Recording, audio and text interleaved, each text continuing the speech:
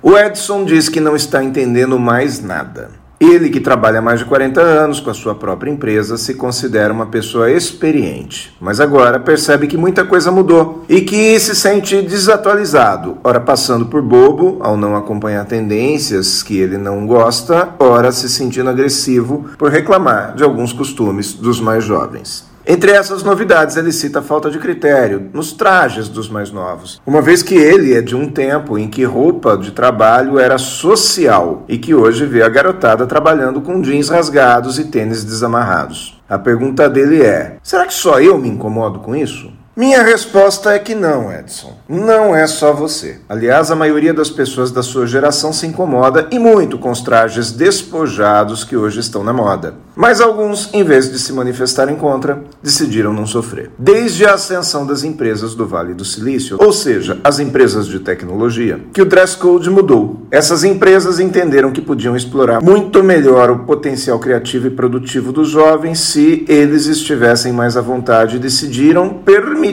que cada um trabalhasse na empresa vestido da forma com que faria se estivesse em sua própria casa. E isso se espalhou pelo mundo entre os millennials, aqueles que chegaram ao mercado de trabalho depois dos anos 2000, e deu essa liberdade que foi cada vez mais contagiando as empresas. As camisas sociais foram substituídas pelas polos e os taillés deram lugar ao jeans e às camisetas. As pessoas não se incomodam mais em trabalhar de tênis e a gravata passou a ser usada somente em momentos muito especiais. Ainda assim, com certo despojo. Com isso, houve dois grupos de veteranos, aqueles que também aderiram à moda e compraram mais roupas descoladas, e os que se mantiveram conservadores, assim como nosso ouvinte. Sobre esse tema, eu consultei dois amigos empresários, entre 45 e 50 anos. Um deles, mais conservador, contou que implantou uniformes na empresa. Com isso, não tem mais problemas com calças caindo ou cuecas aparecendo. Conta que tolera alguns piercings e tem consciência que é também tolerado por alguns, e que no fim fica tudo bem. O outro, já bastante liberal, disse que a melhor coisa que fez foi, há pelo menos uns 7 anos, abrir mão do antigo código de vestimenta, pois entende que de lá para cá sua equipe se liberou e deu sinais de render muito mais. Com base nisso, eu venho dar o meu conselho. Respeite a sua atividade e o seu cliente, pois na verdade quem manda é ele. Pare de agir pelo achismo e faça um estudo sobre o perfil do seu público. Se concluir que a sua clientela se incomoda com os trajes modernos, adote uniformes e entenda que esse investimento será o preço a pagar para deixar todos felizes. Porém, se a conclusão é de que a moda jovem só incomoda mesmo você, então deixe a molecada trabalhar à vontade. Afinal, os millennials que gostam do jeans rasgado já chegaram aos 40 anos e têm poder de compra. Se quer vender para eles, o melhor que você tem a fazer é deixar de ser quadrado e, quem sabe, mudar o seu guarda-roupa também. Eu sou Aguinaldo Oliveira, palestrante corporativo, e você me encontra no www.aguinaldooliveira.com.br.